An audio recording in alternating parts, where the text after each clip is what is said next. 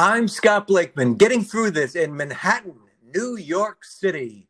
And I'm Tom Saunders in Los Angeles. Scotty, on this, your first full day in your new digs in the Upper East Side of Manhattan, what do you say we pause for a moment to consider the time and effort required of your great migration from the misleadingly named Manhattan Beach on the far shores of the Atlantic at Brooklyn's edge? Scotty, even with your thrilling box-by-box, memento-by-memento account of this Herculean relocation, I doubt if our loyal listeners can imagine how labor-intensive this move has actually been for you, Scotty. And our loyal and our disloyal listeners are probably even more clueless about the hardships, the long hours of packing, unpacking, and taking Ubers. And yet, throughout it all, you were able to do your part in producing a brand new Getting Through This podcast every single day, 7 days a week, as we have for almost half a year. How did you do it, Scotty? Well, Tommy, I can explain it this way. Every day is a cause for celebration at Getting Through This. And that is, as you say, why we do the show every single day. Yes, not even sleep can stop us. So certainly a relocation move, as rigorous and time-consuming and as taxing as it was, certainly would not get in the way. And this is the whole point, Tommy. If doing the show gives us joy, as it does every single day, why would we arbitrarily limit our joy consumption because of some outdated scheduling construct? Why would we say, well, the show makes us happy, so let's limit said happiness to 2 days a week? Now, Tommy, until the authorities add additional days to the week, which certainly is a fertile topic for future discussion, we will be here for you, our listeners, 7 days a week. That is correct. And we certainly have been doing that and proving that week after week after week. Scotty, you mentioned that our podcast is never stopped by sleet. I'm glad you pointed that out because I don't think a lot of people realize that if there's sleet storms at any point in the United States, this podcast keeps going. And I wonder, Scotty, are we the only sleet-proof podcast?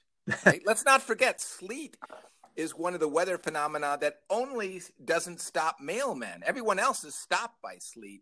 And in a way, I suppose we're kind of like mailmen, except we don't deliver letters or packages. But still, Scotty, I wonder, should we worry about getting special sleet protective gear? Well, Tommy, I would say that we do deliver, not mail, not packages, but we deliver a fresh new podcast every single day. And so true. Yes. And I would say that sleet is an odd thing, with the mail, sir, that neither rain nor snow nor sleet. Sleet, it's an odd addition. It's an odd choice. Sleet is actually probably the most preferable and least annoying of the three. And it's the rarest. Sleet is kind of like a mushy snow that's easy to shovel. No. Oh, I didn't understand. See, now I thought sleet was like icy, like pointy types of water, kind of H2O coming from the clouds, right? The sleet, it's to me, sleet seems sharp, like it's sharp, icy. It's not like snowflakes that just flutter down. It's sleet. It comes slamming against you and it hurts. Well, that would certainly not. I think that's more like freezing rain. That's your enemy. That's freezing rain, no guarding. Oh, so sleet isn't freezing rain? To my knowledge, or from my upbringing, maybe I've been led astray, but sleet was always a mixture of rain and snow that's kind of mushy. Look, it's not great walking in the city if you don't have a fine waterproof boot shoe, but it's certainly not going to stop you from delivering mail or doing anything. No one's going to ever say, yeah, that big meeting coming up. Yeah, have you looked outside? It's kind of a sleet condition. I'm not going out on that. Rain, sure. Snow, no problem. Sleet, no way. No. So, but it's thrown in there. If you're a mailman, you don't have that option. No. And if you're Tom and Scott, you laugh at the sleet. Scotty, our crack research team has come up with the definition of sleet as a form of precipitation consisting of ice pellets, often mixed with rain or snow. An example of using sleet in a sentence: it was sleeting so hard we could barely see. Scotty, can you imagine Well, I should never start a question with the phrase, could you imagine? Because the answer is always yes. The answer is always yes. yes. Your imagination has proven to be capable of incredible, fantastic alternate reality things, terrible things that could have happened that haven't. In a way, it's great that neither of us live in areas that are constantly bombarded with sleet. Like San Francisco has fog. By the way, nobody says neither sleet nor hail nor fog will stop a mailman from his. And you could argue that fog would be more of a deterrent. I mean, you can't get in that mail truck if you can't see. You can't even see the house where you're delivering the mail. You can't. So they don't say fog. I'm curious if we go back, Tommy, to that expression, as we always do. What was the origins of it? Did the sleet lobby want to have sleet in there? Sleet was maybe new then, and they said, we want to get some publicity. Get it in the mailman's motto that says neither rain nor snow nor sleet. No, I don't think we can. No one knows what it is. Some people think it's sort of a mix between rain and snow. Some people think it's icy. Just rain and snow. That's all you need. Icy pellets. Yeah, some people. Well, Scotty, I think that's one possibility. But then you wonder, well, who gets paid? Follow the money. Where's who? Sleet. The lobbies always are involved. You have to have money, and is there any money in sleet? Right. Sleet removal. Yes. And the other thing, though, I think it may be the Postman's Union where they hammered it out. What doesn't stop us from our appointed rounds? Sleet. No. Sleet should stop us. No, I think we should keep doing. They argue it out. And, just keep it at rain and snow. That's what everybody knows. Keep it rain and snow. I really think we should add sleet. Well, what about fog? No. Fog. Keep that out. No, definitely fog will stop a mail. We got to have some things where we don't have to. We got to have something. Yeah. So that's probably what it was. I think it was a labor union negotiation with the federal government on what won't stop a postman. Yeah. Well, I guess they wanted maybe, as you say, maybe the government was pushing for fog that wouldn't stop them. Go, look, we're not going out in the fog. We'll give you sleet. And that's how these negotiations work. Which is really good because sleet is fairly rare. It's rare, and it really, I know you're freezing ice jagged things are scary. And I guess my sleet thing was always like, it's like in New York, it would snow and then quickly turn to sleet because it would get warmer. And you'd have these huge puddles, as you remember, Tommy, that was it. Yeah. But it's not enough to go, boy, if I was a mailman, there's no way I would be delivering mail because of these puddles. Right. Because they it'd be embarrassing to say there was no mail today. What? Did you see those puddles? Right. And also the person that came up with it's kind of a slogan, neither rain nor sleet. It didn't say rain or sleet, nor snow nor puddles. Like you never said that, right? No. They left that out of the negotiation. Yeah. Right? And that I don't think it's because puddles stop mailmen, but it's just it sounds it doesn't sound as heroic. Rain nor snow nor puddles. Yeah, puddles are like your granny can get around a puddle. Yeah, exactly. So that I think that was more of a sign of strength. All men, of course, we walk through puddles, and we don't let that deter us from anything in life. And and there was a little faction probably there going, "What about puddles?" Kind of the whinier ones. And that was shouted down by a huge margin. There was the new guys like, I don't really like puddles. Oh yeah, we don't. That wasn't even a debate. But what about puddles, though? No.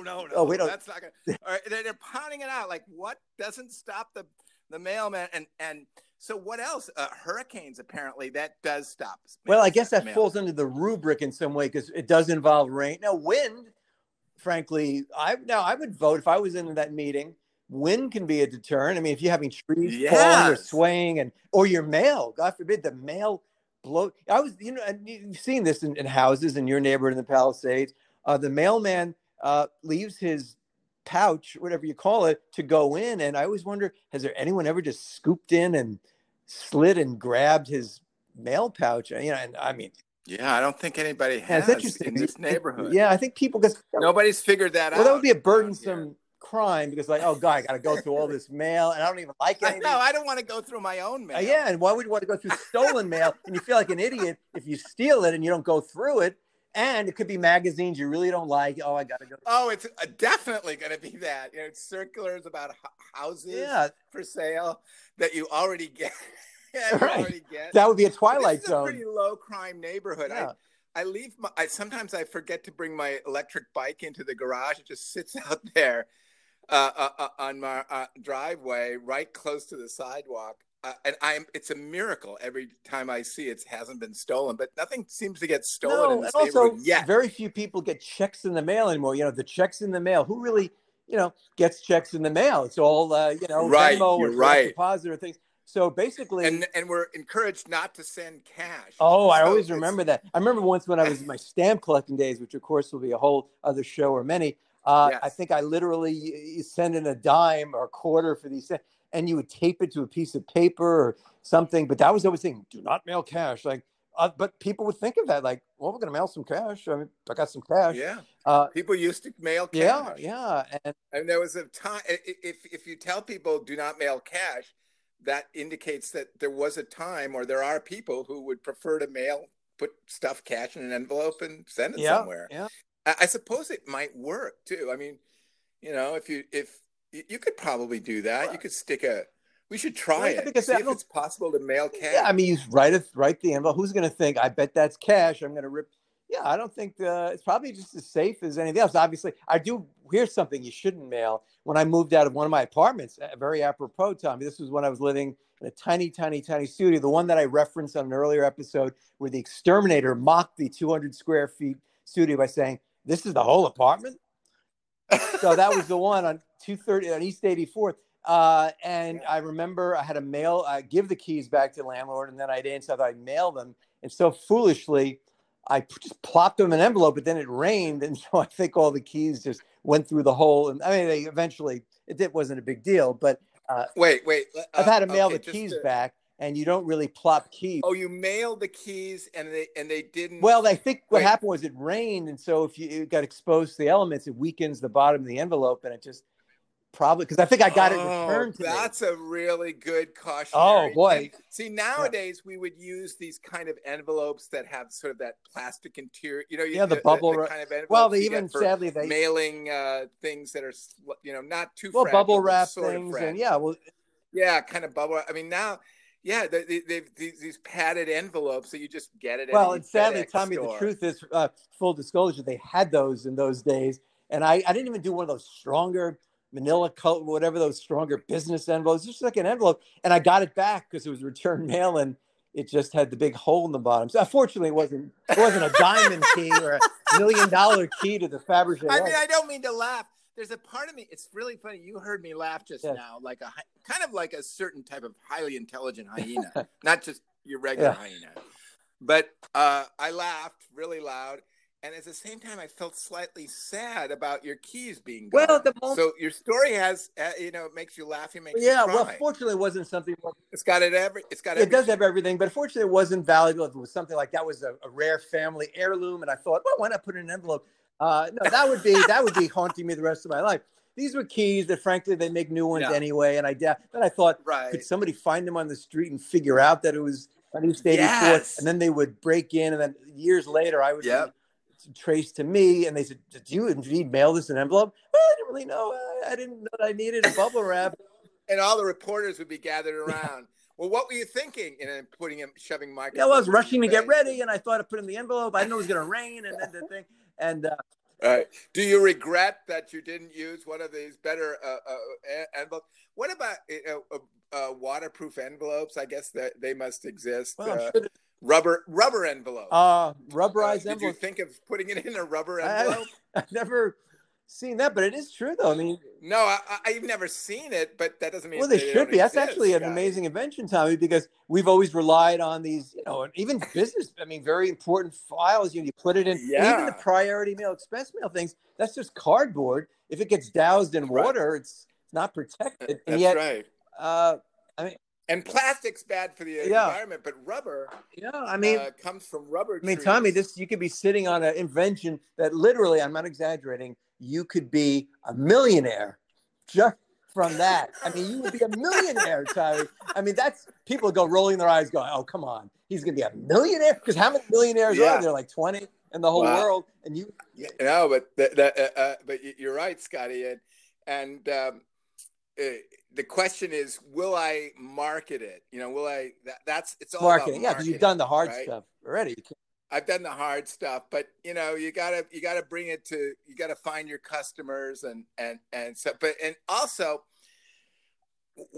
I guess what I could do is go on Shark Tank or something like that. Try to get an investor for rubber envelopes. Yeah. Or simply waterproof envelopes, which do not, to my knowledge, waterproof, exist. but also they're fun. You can Oh, stretch yeah. them, and they expand to accommodate more letter. The more I think about it, rubber envelopes. Yeah, really an expandable envelope. It does not. Tommy, and I've been out there in the envelope world for many years, and I don't think that exists. I mean, this.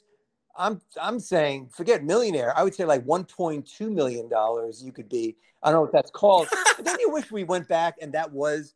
I wish they only had like 15 millionaires, because I mean those great stories. How to marry a millionaire, Marilyn Monroe. If we could only just marry a millionaire, there was something more quaint about it. And frankly, the millionaires still didn't live in, these protected. They had like houses right on the street, and like Warren Buffett, his house. I visited the outside of it. Even now, you did? Well, I was in Omaha, and it's listed publicly, and it was a very modest, a nice house, but just like anything in the Palisades, where you go up and there's the front door and the right. Yeah, he said that he lives in this same house that he's lived in for many years, and drives the same car, but flies private jet. And I would too. I that's certain things. Why not? Ray Romano had a funny line. I mean, I agree. If you don't live in a mansion and you drive a Ford Fairlane or whatever it is that he drives, you are entitled to drive a private jet. I think. Oh, absolutely. Just because of your It's a trade-off, and there's a list. You go, look, here's the house. It's not some McMansion.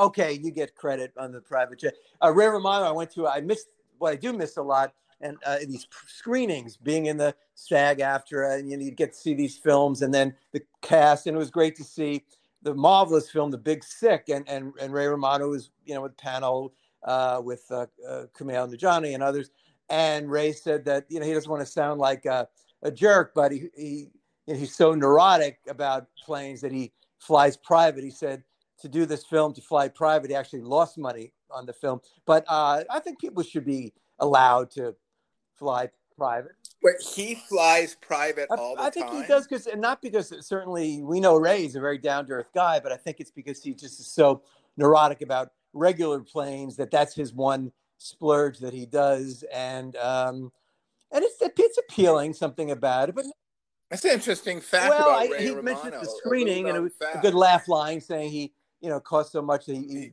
lost money on the film because it was an indie film. Yeah. But actually, I like planes. I like airports. I don't find it. I mean, I'm not rushing to one, although I don't know. I mean, I like being. I think it would be kind of boring to be just you and the pilot and one other person. And I mean, maybe if I had a taste of it, maybe I'd change my mind. But I like seeing people. I like the many flight attendants and that whole experience. And I love getting. And Tommy, when you order a soda drink, or it could be a juice, and somebody will say, "Can I have the can?" And they give you the whole can. And Tommy, I feel like a millionaire at that moment, because it's free drink. I could get the can of Coke or orange juice, whatever it may be. And because I don't assume you're going to get it. And you don't always certainly get it. And I just do that. Can I have the can? They go, you can see in their eyes, for you. Yes. And it really, yeah, it feels like a special so you miss like that. A special offering. Yeah. If they permit you, because in that moment you've turned the decision-making power over. Maybe the flight attendant always had that power. The flight attendant was like like King Solomon in a way in that moment, because the attendant could say no. You don't get the can, sir. What? No, we're just going to throw away the remaining amount in this can, and in you front don't of get it. In front of your very eyes. We're going to pour it out. No, and I understand. Look, they have limitations. No, but what you're saying is that in that moment, the decision is very solemn. Yes. Well, by the way, the quick aside: King Solomon was the first flight attendant. Now, a lot of you are saying, I don't think they had planes in his day, but flight existed before in some way. So, yeah, that's right. That's it. Well, what I heard, and that's I've heard that. Yes, I think a lot of people have heard that rumor that King Solomon was the first flight attendant, and then they're begging the question, but they didn't have planes back then, and then the answer is, well, it's in the Old Testament. Are you anti-God? You know, it becomes a really bad back and forth. But I think what my understanding, and this is after lots and lots, I mean, these people who at Princeton Theological Seminary, they believe that what it is that he set the pattern for how do you behave as a flight attendant. It wasn't that they had planes at the time, but he knew they would have planes. And he laid down the rules for, if somebody asks you, can I finish the can? Yes, it is always up to the judge. In this case, the flight attendant, right? And actually, that was the word they used. I think I was being a little flip with history. They didn't call it a flight attendant, of course. They would look at, but they didn't call it a flight attendant. But judge of any sort, and flight attendant calls it. But that was thought to be, and really there is a whole school of thought about at Princeton Theological Seminary. I think, by the way, this is very speculative biblical study we do now. It's a new area, right. Yes, it's speculative. I don't have any so-called proof that this is actually happening at the Princeton Theological Seminary, but just based on what you say, I can assume that they're looking into this whole thing of, did Solomon know? And why wouldn't he know? I mean, if he's such a wise person, wouldn't he figure out, well, obviously someday there's going to be planes. Obviously there's going to be these things called cans that'll have beverages in them. He may not have, why doesn't he's a very wise person. I'm not saying he would know the word plane. Maybe he thought they were flying tents. He wouldn't get the, maybe, yes, the idea he would have, right? And maybe it wouldn't be cans, it would be goblets that are sealed, enclosed goblets. I'm not making a big stickler for this. He was onto it, but right. No, that's a very good point.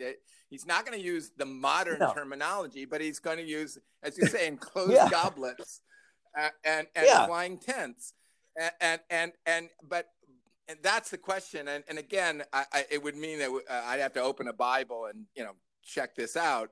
And as a speculative theologian, you don't do that. That's not what we do. That's not how we approach it, by actually opening the source, the religious source material.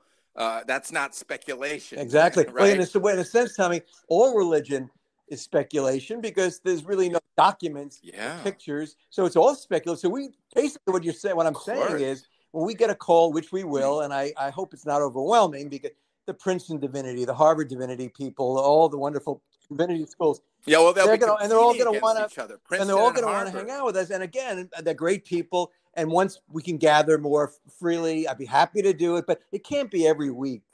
That's what I'm saying. Because they're not great people, but they have to understand that there's other people we have to meet with, or some days you just want to hang out by yourself. Right. No, that's a good point. And just to let people know, because obviously we'll be very flattered, given that we just came up with this speculative theology. We've never done any theology before this. So, you think of people who spent their lives, studying studying these ancient texts, may never get to the Princeton Theology Institute. And we are just going to stroll in. Welcomed in. If what you're saying is true, I think well, after a big bidding war between Harvard and Princeton, and we may go Harvard, because those schools, there's Georgetown, there's Jewish Theological Seminary. I mean, there's so many great ones. And again, we welcome it. It's just that I hope they understand that it can't have a standing Thursday lunch date. That's all I'm saying. I mean, we could change it. Could be a Wednesday. Could be, hey guys, could we do it in 2 weeks? And they're not going to go, I don't believe in God anymore, or something. I hope that's not their reaction. Yeah. No. So I'm just, playing. No, that's very important that we just make it clear. And I think actually, if we make it clear now, it'll avoid the awkward conversation about, well, you will be showing up at the luncheon every Wednesday. I mean, that's just will be expected. That is, we have to do this podcast.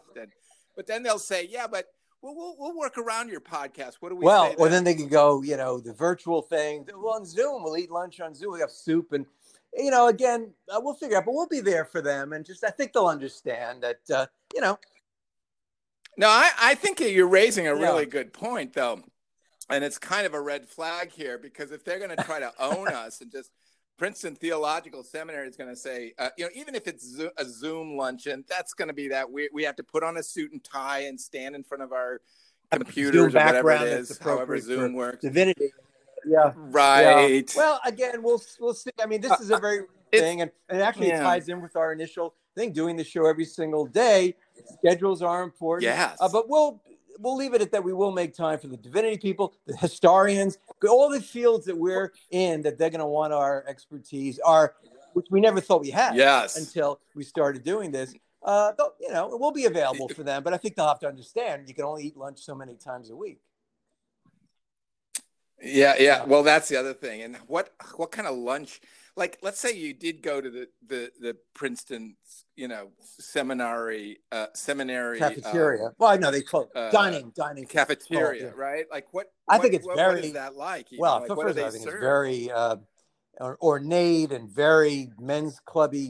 Gentlemen, a very beautiful, plush, beautiful place. It's not a cafeteria. It's not some modern thing. No. It's more like it's a commissary. I'm sure it's beautiful. I'm sure they all have great dining facilities. Mm-hmm. We're not judging the dining facilities. We're not saying, hey, I don't know if we can do lunch every week. I'm not that thrilled with that dining facility. No, that has nothing to do with it. Yeah. Well, I don't know, Scotty. Yeah. That's what I'm wondering about. Like, let's say, Princeton Theological, they've heard this podcast, this very podcast where we speculated on King Solomon knowing about the future of the judgmental dilemma of the flight attendant being asked to pour the remaining amount of soda from a can, right? And making the right decision or the wrong decision based on Solomonic kind of theology. That's going to rock the world of theological study. That's going to cost. I mean, everybody's going to want Oxford. I mean, they have a theological. Do you want maybe that? But then I do worry about the food at Oxford. Might be a little bland, or I'm going to be very honest. I think it's gotten better. It's British. It's British. It's old school. But maybe they've gotten British a little food. bit. I've heard in general the restaurants are better now. Some hope that.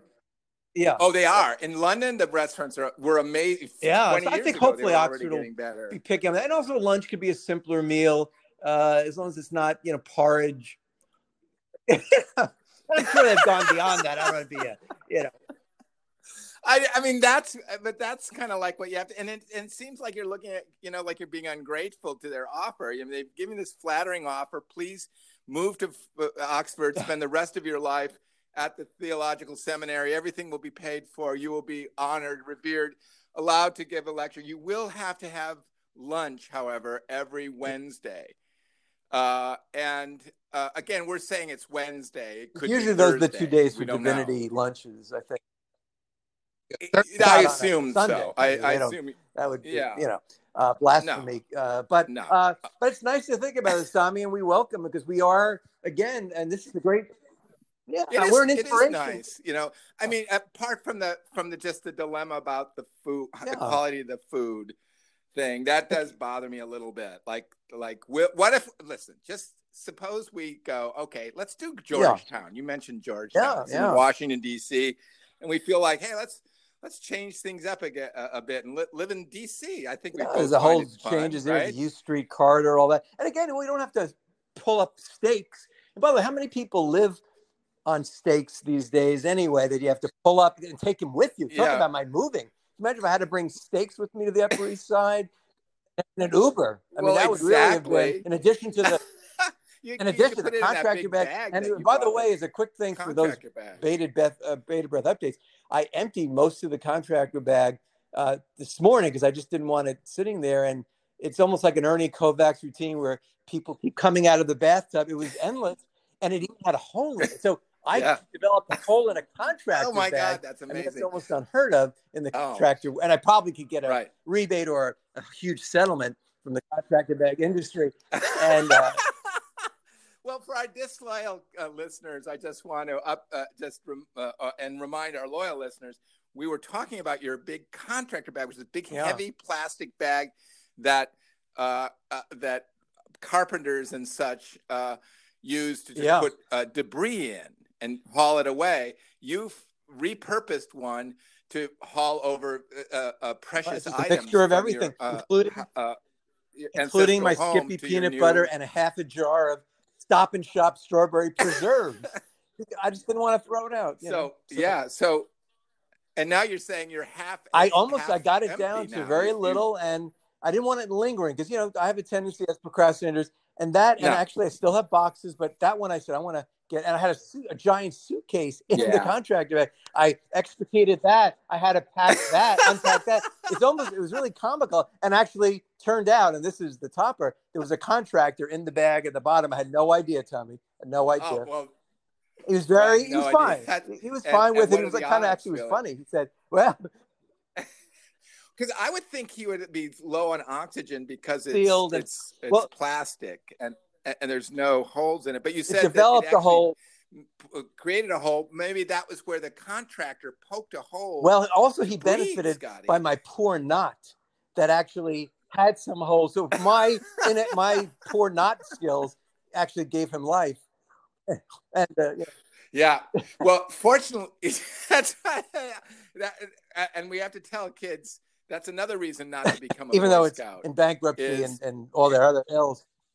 Yeah, no. That there's the first reason to not be a Boy Scout is the reason that it got to be bankrupt, but the second reason is maybe those knots could result in a well-tied knot could result in tragedy, as you pointed out, Scotty. In this contractor bag. And I hasten to add, for legal purposes too, that please do not get in a contractor bag for any reason, even for a well-timed joke at a party or to impress somebody. It's not meant for that. Right. That's an old, unless there's episode we said, was there a dead body there? No, frankly, I hope you never get involved with dead bodies. Don't even put them in there. So don't put bodies of any kind, living or dead, in a contractor bag. If never, not dead or alive. Just put bodies, and I do want to add, Scotty, just to add to your point, that we we are men of comedy, so a lot of what we say is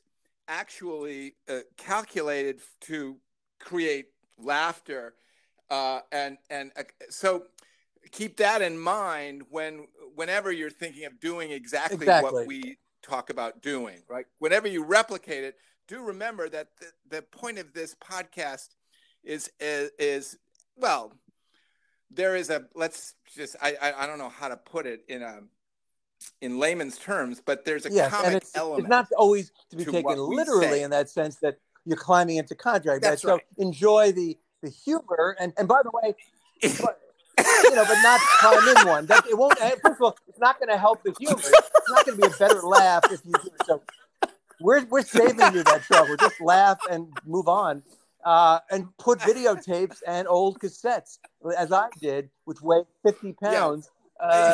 That's what you should do with it, and I'm grateful. Yeah, no, that's how you deal with a contractor bag. And I have a feeling there's more things. Oh yeah, there's more to this story. I didn't think it would have so much. legs, and again, Tommy, one last defense of procrastinators, because had I been gave it weeks, very methodical, and I had everything marked in this, we would have, I could have told you, it would have been a cute, maybe one episode. This is a lifetime of stories from this, and it's well worth it to be a procrastinator because you haven't, and as long as it works out in the end, which it did, it's much more enjoyable along the way. And I'm glad to have gotten to talk about it. As you said, my first full official day here as a Manhattan resident. And until tomorrow, I remain sincerely yours, Scott Blakeman. I'm still Tom Saunders, and we're getting